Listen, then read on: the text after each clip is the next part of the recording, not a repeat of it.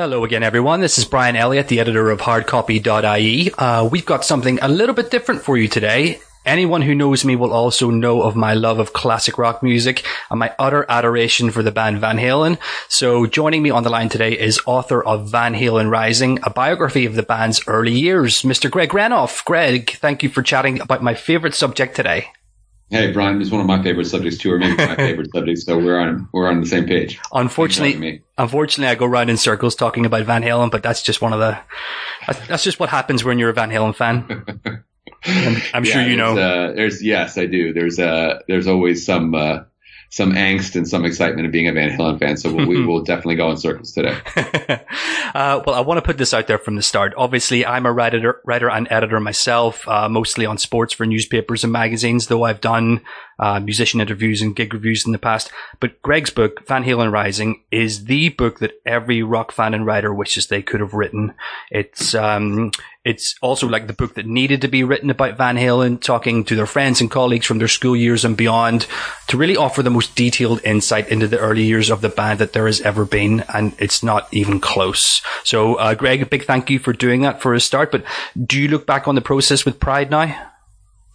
Well, I definitely do. Thank you for your kind words. The thing I would say is, and I always say when I talk about the book, was that it really wasn't something that I had some master plan to write this big book about Van Halen's early days. It sort of snowballed from an interest that I had in trying to, as a historian, and trying to figure out what those guys did for the years before they got famous, and kind of heard bits and pieces from people. And so for it to come together the way it did, with so much excitement from fans when it came out, and then the continued praise that I get for it, which is really nice. It's sort of hard for me to wrap my head around, because again, it wasn't as if I just at some point just wanted to write the book, and I figured, hey, if some people enjoy it, that's great. I'm writing it for myself. And that was kind of the thing. I think for anyone who's a writer, you have to write something that you enjoy writing about. With something with a book like this, if you're going to really dive in, it's kind of, for me at least, it would be hard, I think, for a lot of people to kind of keep the interest if you didn't have a deep passion for the project to make something go from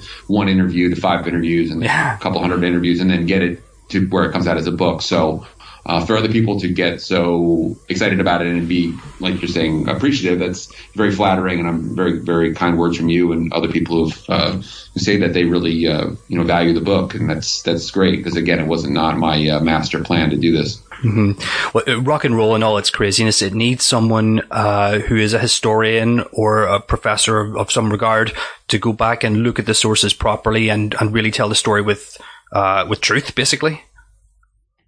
Yeah, I think the thing for me was that at some point I kind of realized that the book probably never would be, a book like this would probably never be written. I kind of suspected that the Van Halen brothers were never going to do a deep dive into their past. It just wasn't there. I mean, maybe we'll be proven wrong in the next year or two. Maybe something will come out, but I kind of suspect that that's not their way they would want to present themselves. And I enjoyed David Lee Roth's biography, like everyone did, Crazy from the Heat. But it's one of these things that he sort of told it as if you're sitting around with him in a bar and kind of jumping from topic to topic. So there was no linearity to the story of how he would tell Van Halen's beginnings. And so that's what also, as a person who was a trained historian, I really wanted to try to do, was kind of figure out kind of where these landmark events took place, and then kind of piece it all together, because I thought the more I researched that it was more and more remarkable that those guys were able to make it out of Los Angeles and get famous, just because they had a lot of things, as I try to show in the book, working against them in terms of their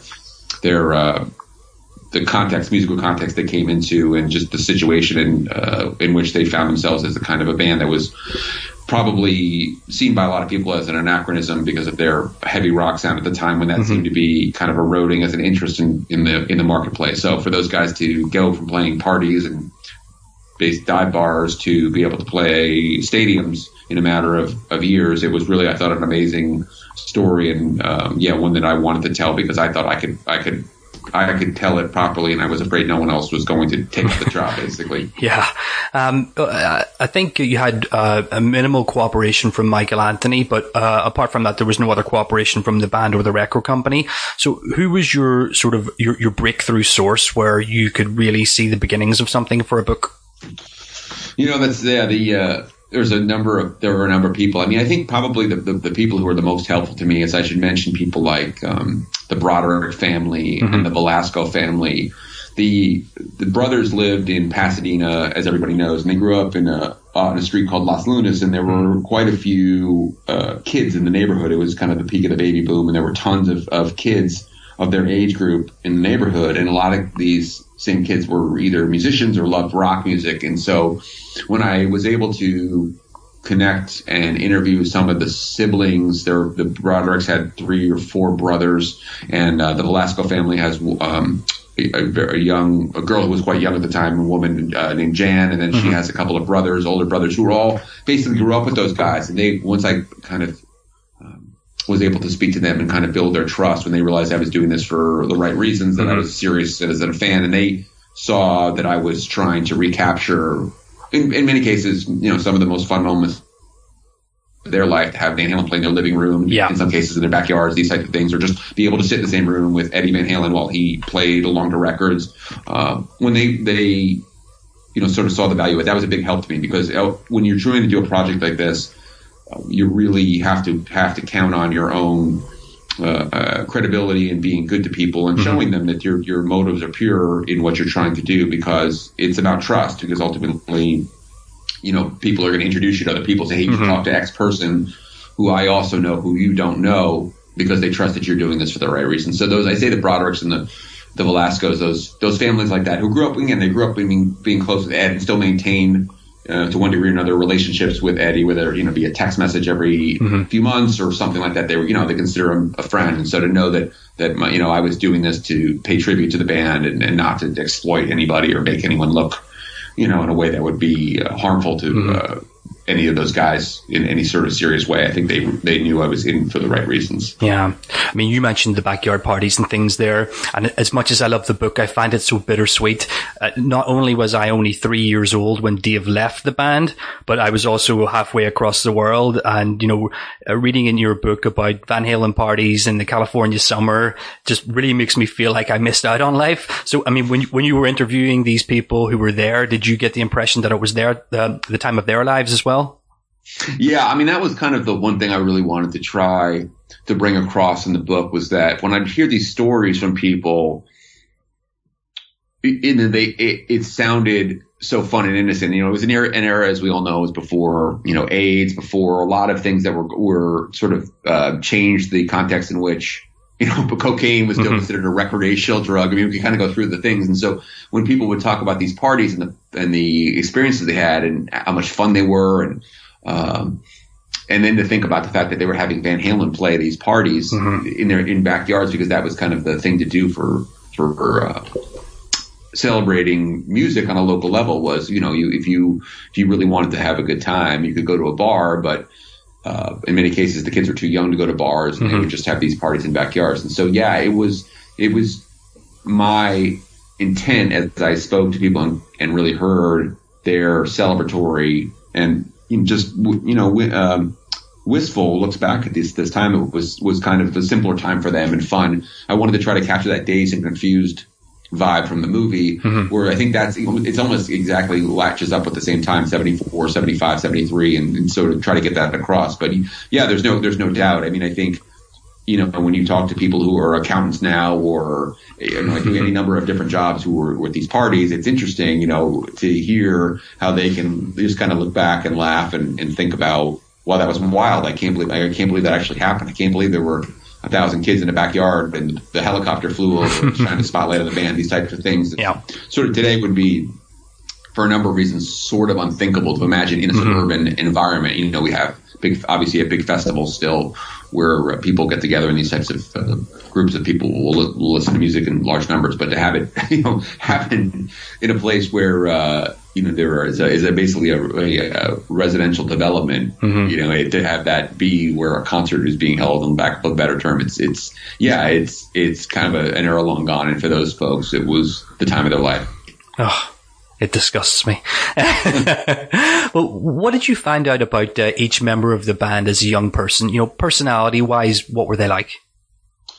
Well, the person I actually probably got the least good grip on what he was like was Mike, only because there's not as much detail written about him in interviews. I mean, Mike was never the guy who sort of sat for a lot of interviews. But he was a guy who definitely, Mike Anthony was, who like all these guys, took to music at a very early age. He had a couple of bands. One was called Black Opal. I can't remember, the other one was, Snake was the other one. And he came from a family of music. His father was a trumpet player, and he came from a family of musicians. And his brothers were all interested in music to one degree or another. But because he's sort of considered the sort of, the quiet member of the group, it was, I probably got the least kind of good grip on what he did as a child. Now the brothers, there was a lot of information about them just because they were, well, they're the Van Halen brothers, but I think the interesting thing I really gathered from talking to people about Edward and Alex was that they really did come from very humble beginnings. That type of thing can really be exaggerated sometimes in people's biographies. But I remember there was one story, in fact, one of the Velasco brothers told to me, was that so when the boys were, this would be Eddie and Alex, were, let's say 14 and 16 or something like that, the Velasco brothers and the Van Halen brothers, again, these friends from Pasadena together, all went to the beach to swim. And when they got back to the car, someone had broken into the car. They hadn't locked the car and had stolen their shoes, had stolen, well, all things like shoes out of the car. And so when they went back to the Van Halen house, dropped them off, Mrs. Van Halen was there, and one of the Velasco brothers told me that you could tell that Mrs. Van Halen was just so upset the shoes had been stolen, because the implication was that might have been one of the only pairs of shoes they had. They didn't have, they weren't like a closet full of shoes. And this is sort of really hit home for me, going, wow, these guys really didn't come from privilege at all. They grew up in a very, they did actually obviously have a home. Their parents owned a home, but it was very, very humble beginnings. And so to think about those guys going from that type of circumstance where they were immigrants coming from Holland, don't speak the language, have to really struggle, the parents, to make ends meet. I believe Mrs. Van Halen worked as a maid, I believed, and a father worked in a hospital when he wasn't trying to gig, playing jazz and big band music. And so to think of those guys coming from that type of circumstance to be able to rise to the absolute peak of fame was, I thought, really a thing that I guess I really hadn't understood. People say, well, obviously Dave came from a more wealthy family. We'll get to him in a minute. But to think about that story about the shoes really made it hit home to me that's it's basically the American dream. Yeah, and it's American dream, and just that those guys really didn't come from any sort of privileged background at all, and for their hard work and their dedication to music and their obviously their talents is what allowed them to achieve the American dream. Roth is another a whole nother story, of course. Roth's family circumstance. I mean, his parents divorced at a very early age, so I think there was a lot of he talks about that in the book a little bit of pain and kind of chaos around that home environment where I believe his mother moved out of the house. I can't remember, and he moved quite a bit as a child as well, 3 or 4 times. But when he ended up in the Pasadena area, it was, pretty clear from interviews I had with his friends from high school and middle school who, spent a lot of time with him, was that Roth had this dream to be a musician, a singer from a very early age. There's this story I tell in Van Halen Rising where one of the people I interviewed was at the table, and they were, kind of all eating their lunches in the middle school lunchroom or the freshman lunchroom at school. And it's like, what do you want to be when you grow up? And, it's, I want to be a police officer. I want to be this, I want to be that. And, Dave basically said, I want to be a rock and roll singer or something. And the kids all laughed, kind of like, yeah, you're, because it was such a ludicrous, it was like, kind of like when you were a little kid, you say, I want to be an astronaut. But by the time you're 12 or 13, most kids kind of realize that, yeah, I'm probably not going to be an astronaut. But he was stuck on that. And to have that single-minded focus on pursuing your dream like that, even in the face of, as I really tried to lay out in detail in the book, where you have a person where he has to, self-admitted, Roth will tell you he's not the most gifted vocalist. He never was a guy who was a natural singer, was never someone who you would hear his voice the first time and go, wow, that guy's got an amazing voice. It was always as he said, a work in progress, and always had to work really hard to make it sound decent, to go from a situation where really nobody thought you were ever going to make it as a singer, or even good enough to play on the local backyard circuit, to a guy who ends up fronting the biggest rock band in the world by 1984. That's a pretty amazing rise to the top as well for Roth, and it's for a different sort of way. And so, those are basically the blueprints I had as for character sketches for those guys. I mean, the music business is in a much different place now than what it was then, but I can't help but think that the story of Van Halen getting signed ought to be great inspiration for young bands today. In other words, get out there and play.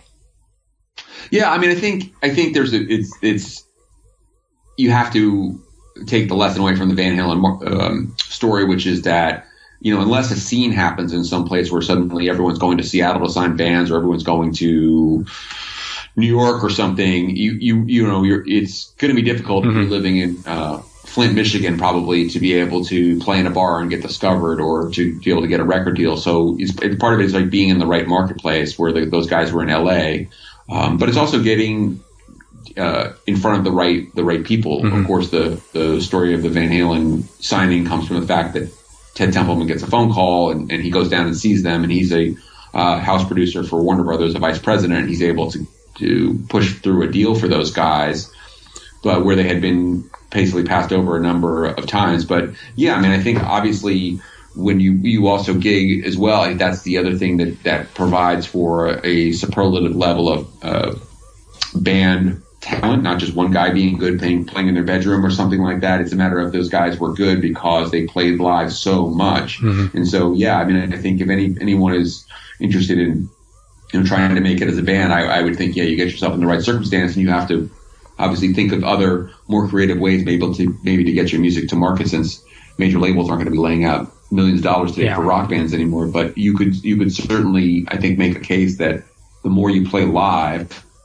the more your band is going to really be able to shine on record, because that's certainly what happened in the case of Van Halen. They were so tight and so able to pull these songs off pretty live in the studio. That was what made that record, and the records followed so good. Yeah, that's one point I was going to make. Obviously, when you listen to the Gene Simmons demos that are easily available on YouTube, they are so incredibly dry. I mean, Ted Templeman deserves some sort of award for allowing these people just to play live in the studio. Yeah, I mean, I think that's the thing is that it was interesting to me when I talked to Ted about that, was that Ted recalled that eventually he did hear the Gene demo, that someone in the office had it, or it had been kind of like someone remembered, oh yeah, I remember we got this demo from Gene, or someone, basically someone had passed along the demo. And yeah, very different approach. And yeah, I mean, Ted obviously saw those guys live like Gene did, but whatever had a different thinking about how to make it come forth on record. As I'll lay out in the book that Ted and I are writing together, it's going to come out next year. This is an authorized autobiography. Ted had seen from his experiences of working with Van Morrison early in his career. Van Morrison was the first big act he produced. That Van Morrison was a guy who would only really honestly tolerate one or two takes. He would actually just leave the studio. He was sort of what would the word be used? He was a challenging person to work with in the studio, because he wasn't going to let anyone really quote unquote produce him. He was just going to say 1, 2, 3, let's go, record it, and then maybe one more time, and that was it. And that was it. Yeah. So Ted talked about how you have to kind of get that lightning in the bottle, and Van was so good he could do that. Now, obviously, not every act is capable of that type of performance, but Ted could see that Van Halen could do that, and so cutting the music, having Roth sing along while those guys recorded the tracks, overdubbing a guitar solo or two here and there, and then having Dave patch up vocals. But basically was to try to get the guys playing together, the bass, drums, vocals, guitar all together on one take, to get that energy and that vibe, was something that Ted had learned from Van Morrison, that you have to really not underappreciate the ability of a great musical act to get something magical on tape from the first time, rather than trying to do it over and over and over and over again, where you sort of beat all the life out of it, and it sounds so lifeless, basically. And that's why the Van Halen record sounds so good, because a lot of it is just first or second musical takes with overdubs, first couple solos, and those other things to patch things up. But it really is just when they're playing, it was just those guys playing in the room together. Yeah, there's notably a couple of quote unquote mistakes on Van Halen records that are either left in, or it's Dave messing around and laughing during takes and things like that, and that is definitely part of what sort of makes it more lively. Yeah, I think the thing that's also interesting about that is that worked for Van Halen in a way that may not have worked for other artists. And that's where it's really, that's capturing the personality. That's not just Ted, but any good producer. You want to capture the personality of your artist. And, the band was so so fun. I think that's the thing that's really, really noticeable on those records, is that just the looseness of how those guys approached their music. They weren't, there's a lot of Sturm and Drang and heavy metal, and there's a lot of serious stuff, where a lot of political stuff that can kind of be, be in different forms of music. And those guys were not about that stuff at all. It was just about having a good time. And that was the good thing that Ted did, and any other good producer who has an act like that, is you want to get the personality of the artist on tape. He saw that was what made them so appealing, was their looseness, their musical talent, but their looseness and how they don't take themselves too seriously. As you said, there's coughs, there's chuckles, there's other things that got left on the records that the other producers or maybe other artists who have a much more, had a much more serious view of themselves would have wanted taken away from their records. Since I heard the name mentioned in regards to Edward, I'd be really interested in Ted's comparison between him and Charlie Parker. Now, for those who don't know, Parker was a saxophonist in the 40s who was known for basically reinventing the instrument with fast soloing and different chord variations. But he also had a terrible history of substance abuse and died at 34. Now, from your conversations with Ted, are you able to elaborate on the comparison a little bit? Yeah, I mean, I think what Ted would say, and I probably, when we'll get him out on some interviews in a few months, we'll let him talk about it. But I think what he would probably, I'll try to paraphrase what he would tell you, is that Parker was a guy who completely rewrote the rule book in a lot of ways, and the way that type of music was played, and also was a guy who, when he soloed, always had something to say. And that, I think, is what he would say about Ed as well, that, there's plenty of guys who play guitar solos and they're good, and they're even very good, but they don't really stand out in the way that Parker playing did, or way Ed Van Halen's playing did. And when Ted saw, especially the way that Ed approached soloing, again, musically, I probably can't explain the way Ted would, because Ted's a musician, but the way that Ed would solo across chords and would basically go outside chord structures and kind of almost have a jazzy, freeform view to some of his approaches to solos. One of the solos that actually Ted points to in that instance is Simple Rhyme, where it's, he says it's sort of like he's like blowing through all the chord changes in a way that other guitarists might have just, followed the chord changes, but Ed is kind of soloing across them and eventually ending up in that, coming back to the different chords, but in a way that isn't as regimented. So, the thing that also is worth noting is that Ted grew up a jazz buff and actually was a trumpet player, right? And so that was his frame of reference, and we go into some detail about that in the book. Is that, well, Ted from a very young age was a guy who was performing live and was into all of these superstars of jazz. And so when Ed saw Ed Van Halen, that's who he saw as a frame of reference, not like some other people would have thought, just another wannabe guitar hero guy. Ted saw the musicality in Ed that other people who just didn't see it. They just didn't have that frame of reference to have sort of say, this guy is revolutionizing the instrument and breaking the boundaries in a way that, other people just aren't. Yeah. If Eddie was here, he would surely say that that's his falling down the stairs and landing on your feet technique. Yeah. I mean, I think that's what Ted was probably trying to get at, was there was just this sense of abandon and not exactly knowing where you're going, but ending up in the right place. Exactly. And that's what Ted said that was when he saw, Van Halen on just any old night of the week, in Hollywood. There wasn't any sort of special show. It was just a show they were doing at the Starwood Club. And that was where he came away. And, we don't know exactly what Ed played that night or what exactly caught Ted's eye, but there was certainly there were certainly must have been some real moments that were just jaw-dropping to Ted, because Ted said as soon as he heard that, he basically raced out of the building, raced out of the club, and was trying to put the wheels in motion to get the band signed as quickly as possible.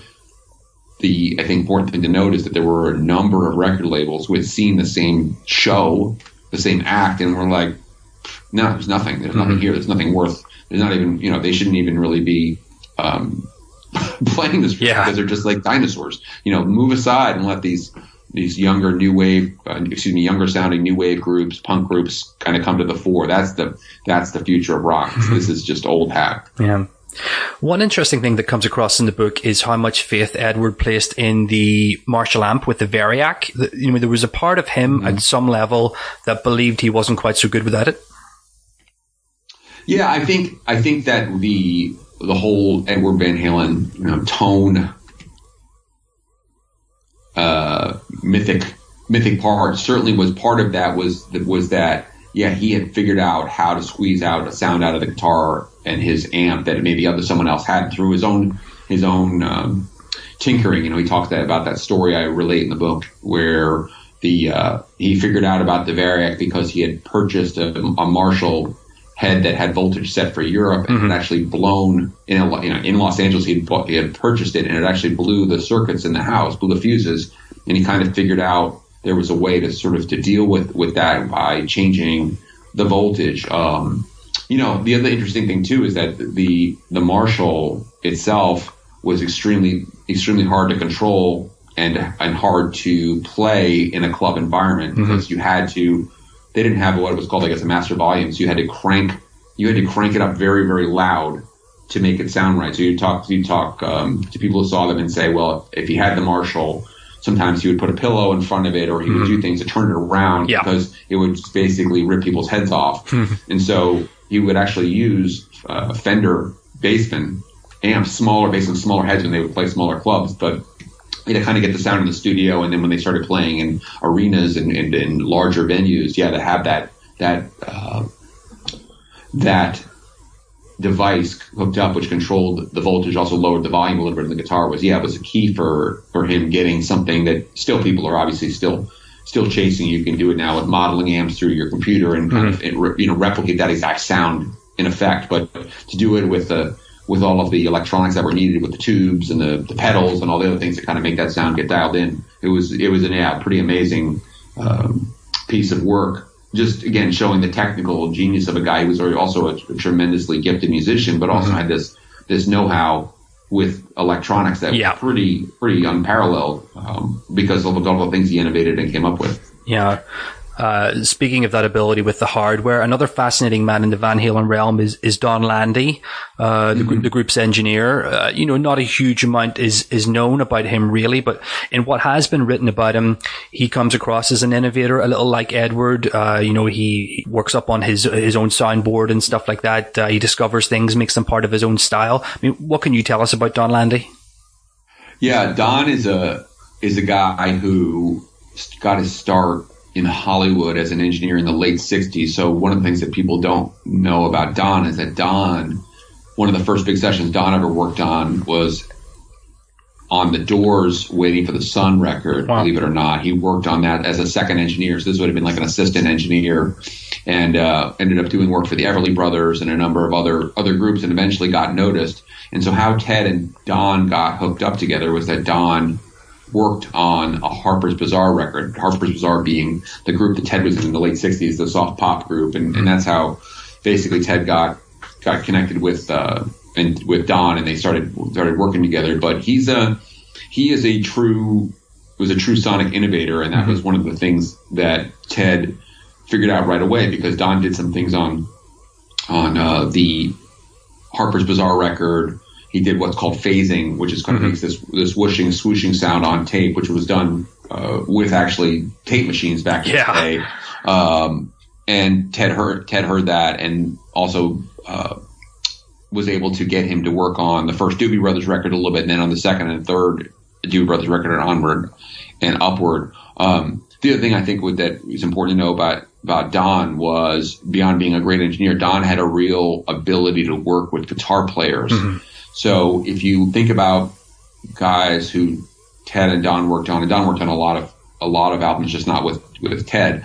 But I'll focus on the Ted stuff. He worked with Lowell George of Little Feat, Ted and Don did. And so if you listen to the Sailing Shoes record, listen to all the different guitar tones, the slide tones, the weird echoes and effects that Lowell George put on record. Those are Don working with Lowell. Then the first and second Montrose record, particularly the first Montrose record, was Ronnie Montrose and Don working together really closely to get those sounds. So and I could go down the line here with the Doobie Brothers and these other groups, but particularly with these guys who were sort of guitar hero types or the guys who were really guitar innovators, Don had an ability to kind of get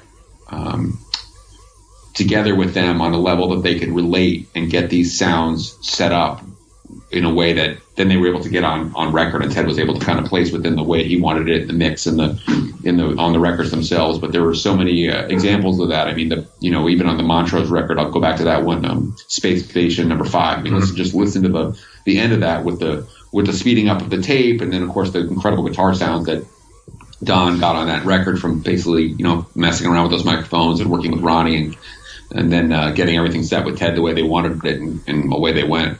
Yeah. I'm going by memory on this, but is it true that Don, quote unquote, stole the tapes to the 1984 album? If my memory is correct, Eddie has said on record that he and Don hid from Ted when the album was supposed to be finished, and I guess those two stories add up in some way. Yeah, so we'll go into some real detail about the making of the 1984 record. There's a whole chapter in the book about the making of the 1984 record. It was quite a saga, but yeah. So my favorite Van Halen album, by the way. Yeah, and of course the way it's made is it'll be interesting to hear read Ted's take on it. But yes, that's in effect is accurate.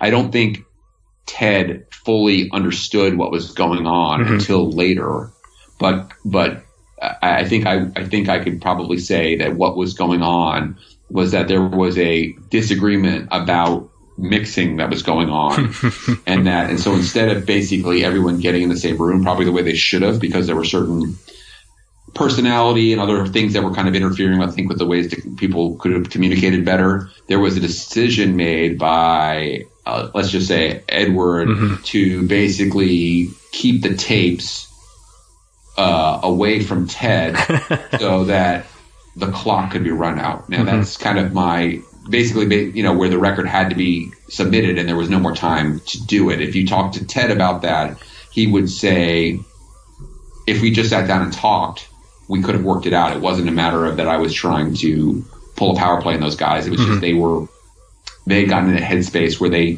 thought that I was going to force them to do things where I wasn't. We would have just worked it out. So, but yes, that is true. And again, there was without a doubt, there was a certain level of paranoia that was running through the entire operation and I wonder what it could have caused that. Right. Yeah. And I think, Ted will have his take in the book, but I think Ted, who doesn't hold any grudge about this, but just in retrospect, is just like we just sat down and gone through it and said, we want the drums to sound like this. Ted would have said, okay, I don't like it, but it's your record ultimately. It's not like these guys were, it was their first rodeo. It was a 6 Van Halen record. And I don't think, but just have it done in a way that was it was probably crazier than it needed to be. That's what the takeaway is, from that. But yeah, they held off submitting the tapes probably, again, the best I could ever be able to figure out, because, they probably just wanted to keep it in their hands as long as they could, and so that there would be no time to make, we're done, sorry, we ran out of time. No time to make changes, because the album was actually supposed to, if I remember correctly, the album was actually supposed to come out in December, the last week of December, and it actually got pushed back to January because of this delay. Yeah. How close do you think Edward or Alex or whomever it was, Dave too, got to replacing Michael in the first few years of being under contract to Warner's? I can only go on what I've never heard Michael Anthony talk about this publicly for obvious reasons, and I don't even know anyone who's ever asked him the question. I assume based on the way Billy Sheehan has talked about it, and if I interviewed Billy Sheehan before, and I've obviously, like you, probably read many interviews with Billy Sheehan. Billy Sheehan does not strike me as the type of guy who's a big drug or alcohol user. Yeah. He doesn't strike me as the guy who's into sort of the rock and roll drama to sort of to pump himself up. I mean, I suspect there were moments where there was frustration for whatever reason about contributions that Mike was making or not making to records, meaning writing wise, that he was bought in 1/4 on the publishing, which was a decision of the group. It wasn't, that wasn't Mike's power play, obviously. and that they had thoughts about that. It's kind of hard for me to imagine that it really was anything more than a few phone calls, and that's what it sounds like. But Billy has always made it sound like it was just, it was just conversations, and I don't know if they ever played together. They obviously, Tallis and Van Halen toured in 1980, so I assume that's where it all started, and I presume that at some point Ed and Billy played backstage or played at sound checks and kind of messed around together at some point. But it is kind of a unexplainable chapter in Van Halen history, other than to just to sort of take the pieces and put them together, which was that there was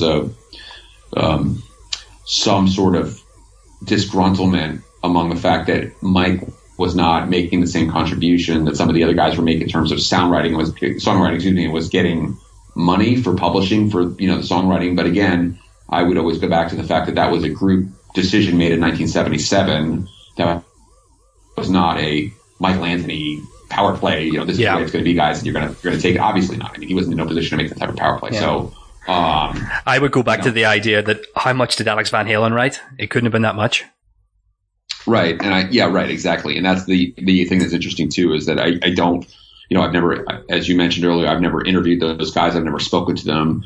I've never been, within 100 yards of Eddie Van Halen other than at a concert. So I don't know what he would exactly say about this, but I suspect that part of the situation was that the Van Halen brothers, you could do it like the Stones did it, which was that, Richards and Jagger write the song. If you write a song, you get the credit for it as the publishing. Same thing what the Beatles did. They didn't give Ringo credit for songs. He didn't write. He didn't get publishing for those songs. But I suspect that at some point Eddie's loyalty to his brother kind of made it a default choice to say, he jams with me as I come up with these riffs, and I'm writing the riffs and I'm writing the chord changes. It's his name too. Correct. It's his name too. And so, and again, they're not the only group that did that, but you can be sure it's not the first time in rock history that's caused tension, where they did it to be all for one for all brothers, and literally the Van Halens were brothers, and probably it would have been difficult to say, oh yeah, Mike, you're not getting a cut, but my brother's getting a cut, and Dave's going to get a cut because he writes, but she won't get any money. So to make that's what they did. But yes, it clearly was a sticking point down the road for Edward, at least, for sure. I don't know about Alex, but I would assume so too. Notably, in Sammy Hagar's autobiography, he says that Mike agreed to take 10%, and actually Mike gave the final vote to vote against himself. So Sammy and his manager Ed Leffler voted to keep it a four-way split. Edward and Alex voted to downgrade Michael, and Michael actually accepted what Edward and Alex said and took the 10%.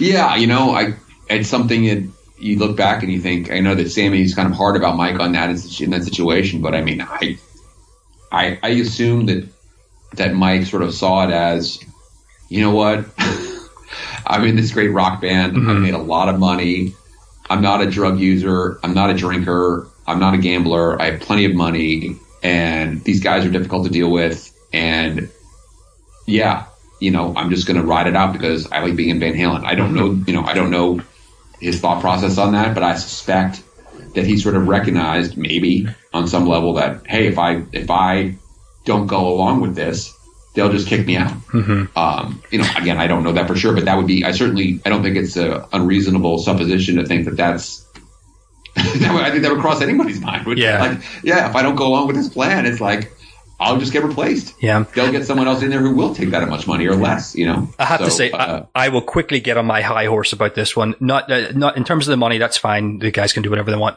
But anybody who disregards Michael Anthony's, what he gave to the band, I mean, okay, you can say that it's not as important as Ed's guitar or maybe even Dave's swagger, but those harmonies, never mind the bass playing, the harmonies are as important to Van Halen as way more important than anything Alex Van Halen ever put to tape. And I'm not having a go at Alex. Alex is a great drummer, of course, but how many songs on the first Van Halen album would they really would have been able to do to that level if they didn't have Michael there? Right. I mean, there's no question about that. In fact, Ted talks about the fact that, Mike's voice was so strong that Mike would sing his part of the harmony, and then Ted would often double Ed's part. Ed could sing, but not as well as Mike, and to sort of fill it out, they would record, whatever Ed's part was of the 3-part harmony. Ted would sing that exact same part, and they would double it. So like Dance the Night Away is a perfect example of that. They're Ted singing on that with Ed along, the same part of that 3-part harmony where Mike's singing and Dave's singing. So that's, there's that. And of course, one of the other things I would say is that Mike was the right bass player for that. I mean, I love Billy Sheehan, and it might have been an incredible, I would love to hear, Billy Sheehan and Ed play together on a song, Billy, go up to 5150, bang on the gate, and let those guys, get those guys put on their instruments and play anything, like play a cover song. I would love to hear Billy playing with Ed, obviously, but I would imagine it would have provided for a much more, a very different sound than what we're used to, beyond the minus of the harmonies, but also listen to the way that Eat 'Em and Smile was done. There's, Billy and the Tattle stuff. Billy plays a very, very different type of bass than Mike does. And so one of the great things about Mike was Mike just sort of played bass and stayed out of Ed's way. Yeah. And that's what you would do. I mean, it's like playing with Hendrix or something. You didn't see John Entwistle. Yeah, right. Well, right. And that's the exact reverse, where you had Townsend played all chords, a lot of chords, and wasn't not a superior lead player, and Entwistle played all this, incredible, these lines, and it was the exact opposite. So, yeah, I mean, I think that's what I would say is that it would have probably been cool to hear that. Not that I was actually Mike being kicked out of the group, but it would have been cool to hear that. But it probably would have been a very different type of Van Halen sound. Yes. And again, maybe that also had to do with the money situation. I don't know. Maybe that was like, well, we'll kick. That's basically what the driving force was, that knowing that Billy would take less. Obviously, Billy was in a very very different position than the guys in Van Halen, where Tallis was, in effect, basically a band that hadn't really broken. They'd had a record deal, but they certainly were not any sort of big selling act. And I think Billy talks about how he was still driving a Ford Pinto when he got the David Lee Roth gig. Yeah. As someone who was right there in his fandom, can I ask you to describe your feelings when you heard a few of the things I'm going to mention now? So what were your feelings when you first heard Jump?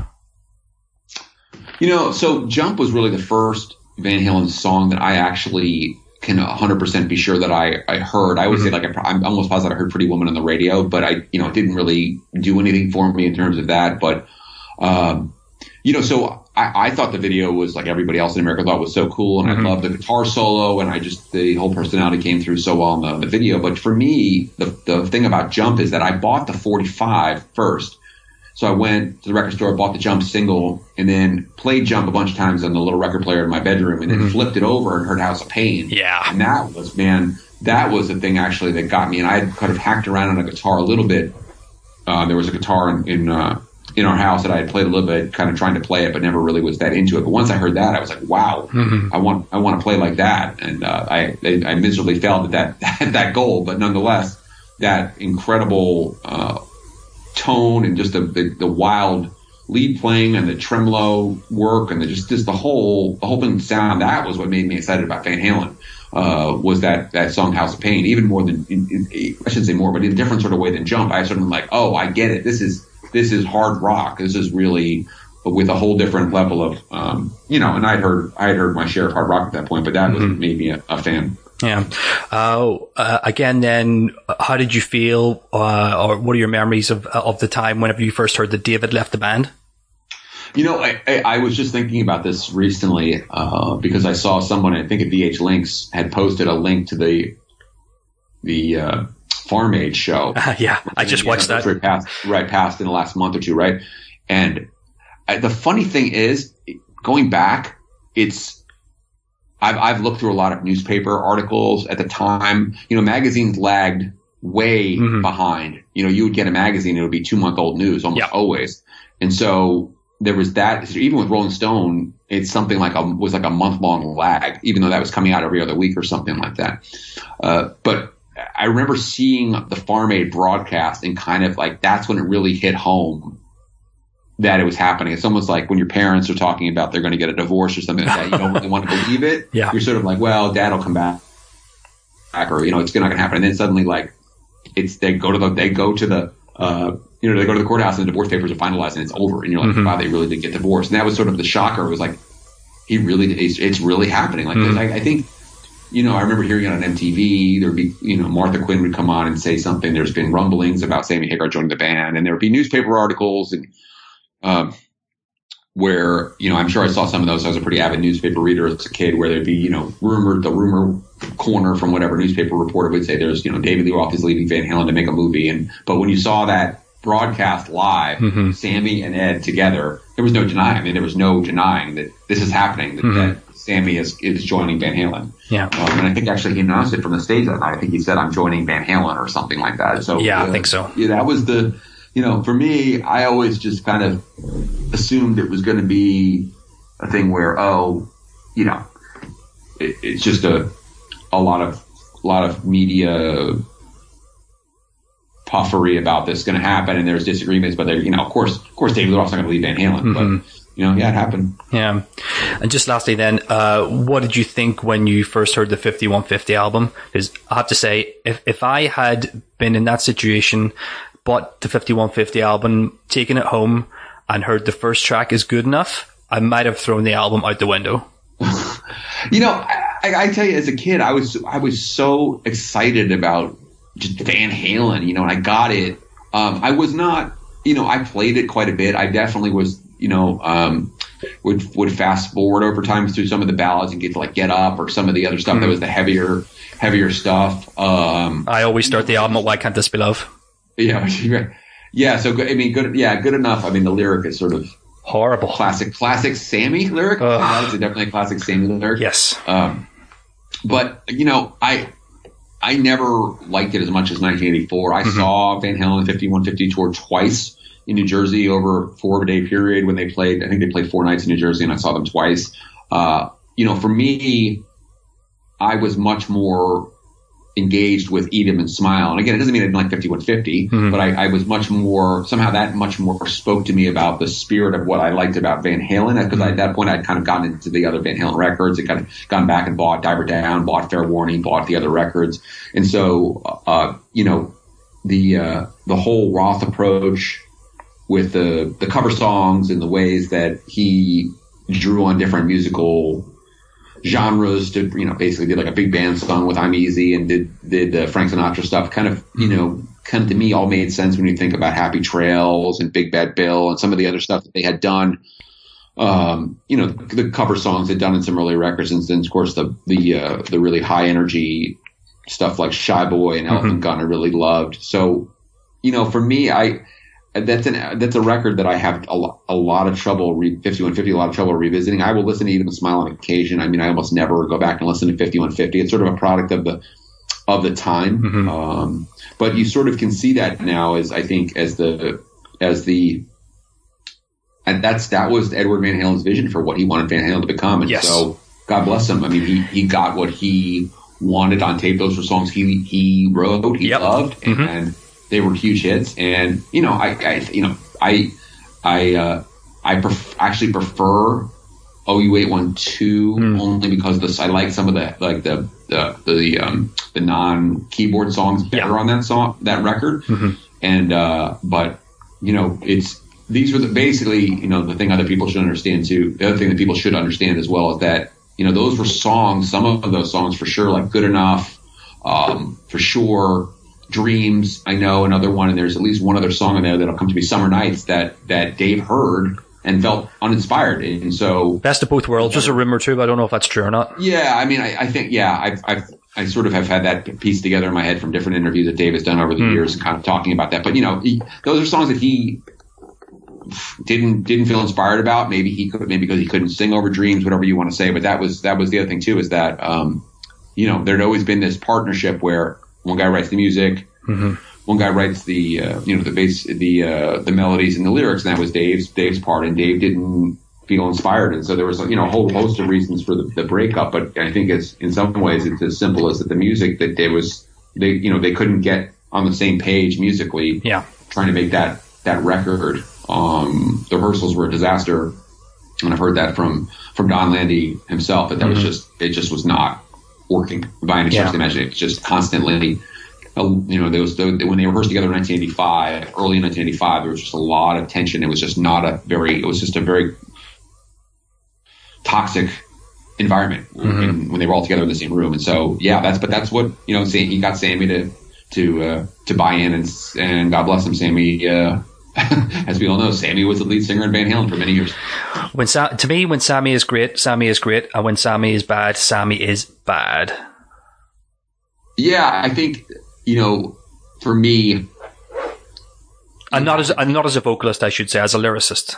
Sure. Yeah. Sure. Exactly. That's what I know what you meant. So for me, yeah, you have to think about Sammy is like, yeah. I mean, I actually would tell people, anyone who says Sammy can't write lyrics I would say, I Can't Try 55 is a brilliant lyric. I mean, it's a brilliant lyric, but he was much better at writing kind of that type of lyric than when he would be, writing about, cars and that type of stuff. Yeah. He was about sort of like how he wanted to compare a woman to a hamburger or whatever, whatever he was like talking about. That was really where he didn't quite do as well. But yeah, I mean, that's a, even, I mean, he wrote great stuff. Like, if you look at some of even just look at the greatest hits albums, for example, from his solo career, I'll Fall in Love Again, Eagles Fly, Give to Live. Yeah. There's Only One Way to Rock, Two Sides of Love. I think these are all great songs. And to me, that's the Sammy high bar. And then, you just sort of alluded to it there, Up for Breakfast when he comes back in 2004 with Van Halen. Yeah, no one needs to listen to that again. Yeah, I mean, again, I know we're kind of saying the same thing as, like, people, I have fun with Sammy on Twitter. I have enormous respect for Sammy. I would love to shake his hand and hope he didn't read my tweets, which are mocking him, but it's tongue in cheek, right? It's just always tongue in cheek with Sammy. And, he wrote, I've Done Everything for You. I mean, that's like a tremendously good lyric. I mean, that's a great song. As we all know, I mean, as a pop song, it's a great song. So yeah, I mean, when Sammy's Sammy, he's Sammy, right? I mean, he's like, and that's just sort of like, that sort of gets it across. It's a little best of the good and the bad. Mm-hmm. Why do you think the band has done so little to preserve its legacy in terms of DVD releases and box sets? I look extremely jealously at Brian May and Queen, who have done such a remarkable job finding the multi-tracks and putting the effort into, remixing the audio for DVDs. And, we're stuck with bootlegs and a VHS master of Live Wide and Net that's just been dumped on the DVD. I would love to be able to actually sit down and ask the brothers that question. Mm-hmm. I suspect there are a few things going on, again, without having actually spoken to them about that. Number one, I think they are obviously living at an income level where they don't have to worry about that. Mm-hmm. Some other artists might naturally want to sign on. I mean, I'll give you an example. I mean, I don't know for sure, but I imagine that the estates of the guys in the Ramones are probably, the Ramone records didn't sell enormous amounts. Mm-hmm. They probably make a good living, but not like the living that, the type of record sales that Van Halen made. So when Rhino Records comes to you and says, let's do a Ramones box set or a Ramones re-release, I'm sure that the estates or, when those guys were alive, were like, sure, there's number one. So I think probably the overall success of the band.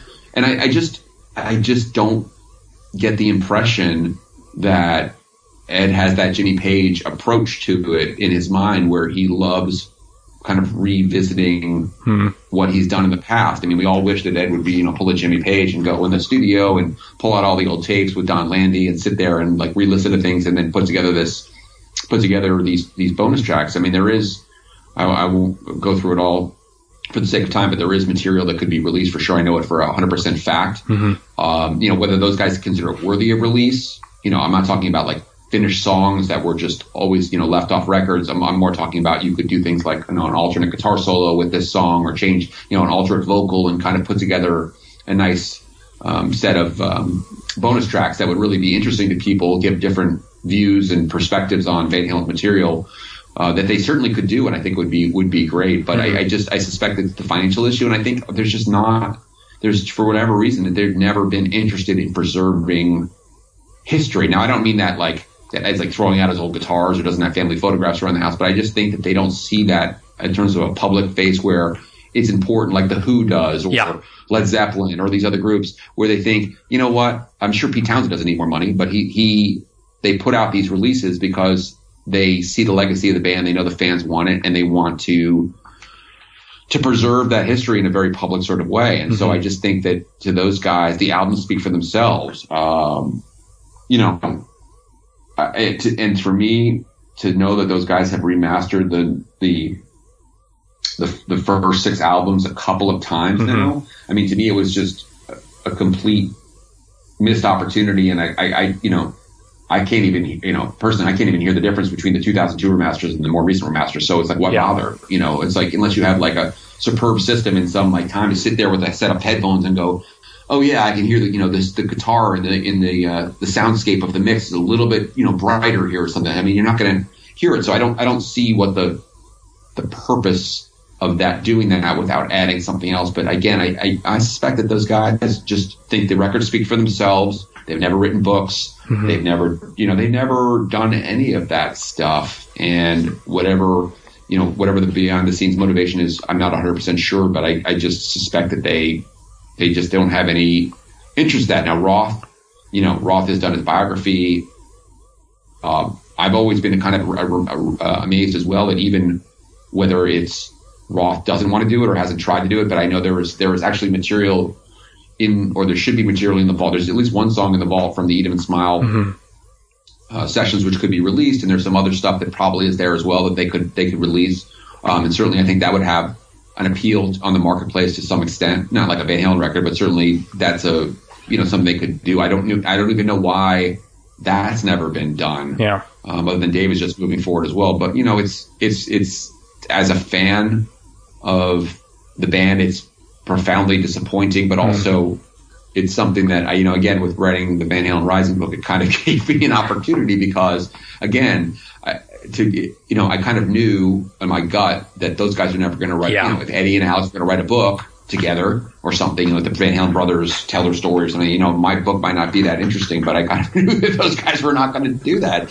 I just knew it, and that was why I wanted to kind of to take a shot at kind of trying to preserve that history, because I think beyond the music, just the whole story was something that was underappreciated by people because those guys haven't sold it the right way, or not sold it. They haven't told it the right way. They sold it. I meant to say told it. Yeah, you just obviously did an incredible job putting it all together. Just last couple of questions and to wrap up, because you've been very generous with your time already. But do you think now, at this stage of his life, that Edward is happier just making guitars and amps? He's more happy doing that than he is playing to an audience or making a record? My honest to God opinion is that I don't think Edward Van Halen thinks that people are interested in hearing him play guitar without Dave or Sammy. I don't mean not a jam at NAMM or something like that, or whatever on the stage at the Smithsonian. But I don't think Edward and Alex can imagine themselves doing something outside of that. I've mentioned this before. I mean, can you imagine if Edward and Alex called up Jeff Beck and said, "Hey, let's get a bass player, and you're just going to do an instrumental album. It's not a Van Halen record. It's not a Jeff Beck record. We'll just call it whatever, Beck and Halen or Van Halen or something like that. And we'll just, we'll do 4 songs together." Yeah. I mean, I would think Jeff Beck would be like another Starfleet project. Yeah. Sure. Or something, right. Or something like that. And it doesn't have to be compared with Van Halen. It could be, they could do wacky instrumental stuff that, maybe Ed has a couple riffs and Beck has a couple riffs, and they could kind of just trade solos. People would go crazy for that. But I suspect that because, let's face it, there's always, there's never been particularly easy relations with Roth, even since he's been back in the group. I mean, if you talk to anybody who kind of knows the scene behind the scenes, it's not like those guys are hanging out, at the house drinking coffee late at night, clapping each other in the back. There's always been sort of this ease between the two guys, even since Roth and Eddie, since the reunion's gone. And there's, Sammy's clearly persona non grata to those guys, and so I suspect that part of that is that. And it's, to me, if I would ever deem myself worthy in some sort of alternate universe to advise those guys, which of course I'm not worthy, just to say dude, call Brian May, do something with Brian May, this is it doesn't have to be anything like Van Halen, but if you guys enjoy playing, and I presume they still do to some level, it doesn't have to be some sort of high pressure thing. You don't have to tour behind it. Just do it for the sake of being able to put your music out there without feeling prisoner to Van Halen, because I suspect that's what it's sort of, it's just the tours are probably too onerous. Ed's been struggling. Obviously, everyone knows Ed's been struggling with some sort of whatever it is, health issue. I mean, I think that's kind of an accepted fact now that something's going on where he's dealing with some medical issues. And so I can imagine that, doing an arena tour or whatever, any sort of Van Halen tour is just, you can't do it. But, go in your studio and make music. But I can only presume that that's something that he doesn't really want to do, or doesn't think that people would buy into, or he doesn't think it's worth it. I don't know. But I always, the person that always comes to mind is Jeff Beck. I just think that would be, Beck is at the top of his game. Eddie still got it. I think that would just be such a remarkable pairing, and one of those legacy things where those guys could do something together. Where it's, obviously, Beck in some ways, passes that torch to Eddie with the Guitar Hero thing in the 70s. That sort of the Eddie was a new generation. Beck was from the Yardbirds generation. It would be great. And again, I don't even know if those guys are friendly or whatnot, but I would assume that again, if you're Eddie Van Halen, you call up Pete Townsend and say, oh man, I was just thinking Pete Townsend, because you remember the story. Awesome. You remember the story when Eddie said that Pete was mad at him because he didn't reply to a telegram. Do you remember that from the 80s? Yeah, I mean, they were going to do this thing together in 85. Imagine call up Pete and say, hey Pete, we never did that thing in 85. Let's do 2 songs. We'll do an old style. We'll release it on a 45 for Record Store Day, and we'll just do 2 songs and for fun. And I'm sure Pete will be like, okay. I'm sure Pete Townsend has 1,000 songs. Yeah. I can imagine he's like, let's do this one and just do it, right? I mean, Pete could play acoustic guitar, Ed could solo, and they could do this thing where again it would be just to break out of that box. Again, I don't know that for sure, but I suspect that's what the deal is. That you mentioned Sammy there, and I would go one step further and say that somebody has convinced Eddie that the only Van Halen that people are interested in is with Dave, and that with Sammy it's too 80s or it's not cool enough. I think someone has convinced Eddie or perhaps the other members of the band that it's Dave or nothing. Yeah, I mean I could buy that. I mean I think probably there's a lot of. I do actually think that there's probably some truth to the story that Sammy talks about the Cabo Wabo thing, that was probably really would stick. I mean, again, the story I would compare it to for myself is when I was in the 90s, I owned some Apple stock, not a lot. It was I owned 15 shares of Apple, and I sold them and made, a few $100s, and I was patting myself on the back. And now I look, of course, the worst, it'd be I don't ever calculate. I don't even think about it. No, don't. So I can imagine even if you're a wealthy person and you think, I missed out on millions and millions of dollars because I think someone deceived me in a business transaction. Again, I'm not saying that's what happened. I don't know what happened, but that Sammy talks about that with the Cabo Wabo thing in his book. And there's been talk about that the brothers basically sold their shares back to Sammy when they all purchased the club together. And then Sammy turned around and leveraged it to make all this money. I suspect that's, that probably would not be easy to swallow. If you're looking at what he sold Seagrams for. I can't remember how many millions of dollars Sammy sold the brand to Seagrams. So I suspect there's probably something to that story, because that would be, that would kind of go beyond the sort of, I don't like Sammy because he hasn't said nice things about me, right? It would be a little bit more of guys who are in bands say nasty things about each other all the time and still go on tour. Look at Mick and Keith. I mean, they sort of, so I don't know, but that probably is too. And and I think you're right though about the back end of that with the sort of notion that, Sammy isn't perceived as the guy anymore. Roth is. And look, if you were to ask me, do I want to see a Van Halen tour with Sammy or no tour at all? I mean, obviously I'm going to say I'd rather see them tour with Sammy. Sorry, I have to turn to my Roth Army card or something like that. But it's true. I mean, you'll never get it back.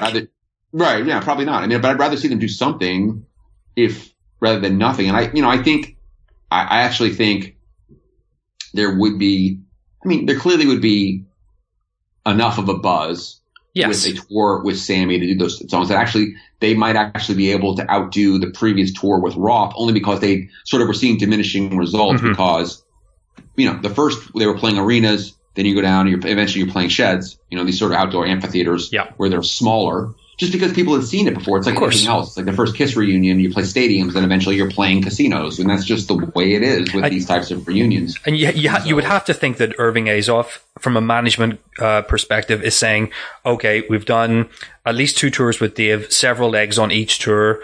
This is now finishing. What's the next big business move you could make? Someone has got to have put that to Edward at some point. Oh, I'm sure. And, just looking at what Irving has done with the Doobie Brothers. Mm-hmm. Irving's taken over management of the Doobie Brothers in the last 3 or 4 years. And, these guys are now up for the Rock and Roll Hall of Fame. They did the Eagles thing. They're playing Vegas. That's the type of thing that a manager like Irving, who has the power of the gods in the rock world. I mean, he really does. He is the guy.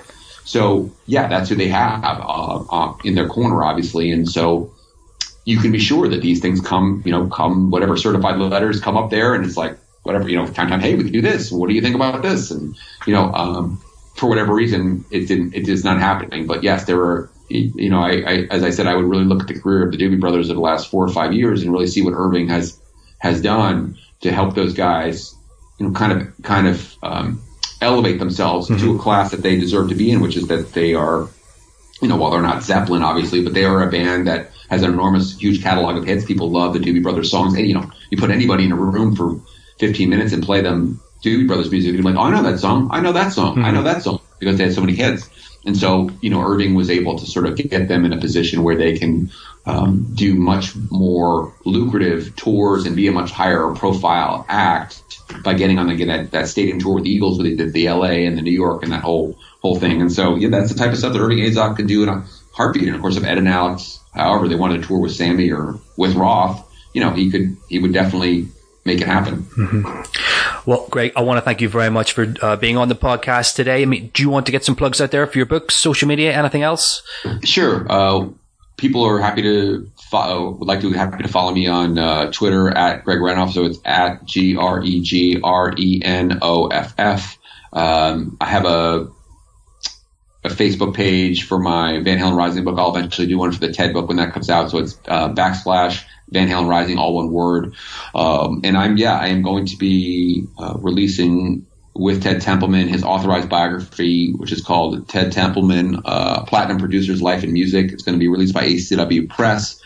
That will be out in April of 2020. It's available now for pre-order on Amazon, so you can kind of go up there and lock in your order. And of course, when they discount it, hopefully, which they usually do when they release these books, you'll get the price, whatever the discounted price when it comes out. But yeah, I would really appreciate if people would do that as well. That would be really helpful in terms of getting more viewage for the book online if you pre-order the book. And then I'm super excited for this new book that's going to come out. It's going to trace Ted's life from his beginnings in Santa Cruz, California, where, as I mentioned earlier, he grew up playing jazz and sort of was in some early rock and roll bands in the late 50s, up through his career as a pop star in the late 60s in a band called Harper's Bazaar, all the way up through the end of his career in the late 90s, where he worked for Warner Brothers up through about 1997, where they had that big house cleaning where they kind of changed in the world of Napster. The whole industry started to change. And so, Ted's career is pretty remarkable beyond Van Halen, Doobie Brothers,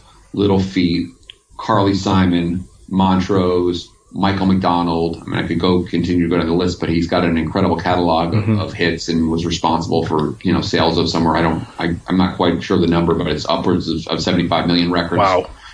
Ted has his name on that have sold. And so it was a real honor to work with him on this. I am continually kind of amazed at the life he lived and how generous he's been with sort of wanting to tell the story to me and allow us to do this book together. And it was my idea, by the way, and Ted agreed. And so I'm, I think it's going to do justice to his legacy, but also the legacy of his artist. And I think that's what I would want to leave people with, is that, to write this book for Ted, a lot of it was just that he feels like, he worked with Van Morrison and, all these incredibly talented people. And so for him, he really wanted to pay tribute to the people who built his career, which were the guys who wrote the songs and played on the records and, you know, kind of gave him the vote of confidence to hire him as a producer and those types of things. So I'm looking forward to people reading it.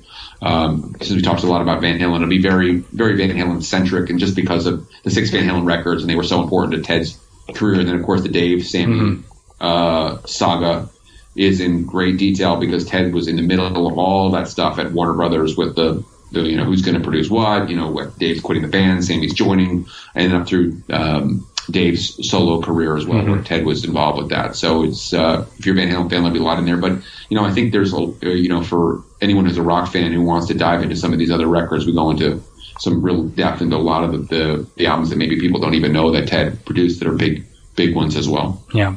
Well, I will have my pre-order on Kindle, just like I did for Van Halen Rising. I think I've read the Van Halen Rising book twice. I also have the audio book. I think I've listened, pardon me, I think I've listened to that 3 times. So, yeah, I've got my, my money's worth out of Van Halen Rising. I'm sure the Ted Templeman book will be just the same. Much appreciated, Brian. Really appreciate talking to you too. It's great fun. Thank you so much for taking the time. Well, thank you everyone for tuning in. At HardCopy.ie, you'll also find podcasts focusing on soccer and pro wrestling. So if that's your thing, make sure to visit www.hardcopy.ie, and maybe we can get Greg back on in the future to talk about the TED book whenever it is out. Okay, so thanks everyone for listening, and goodbye.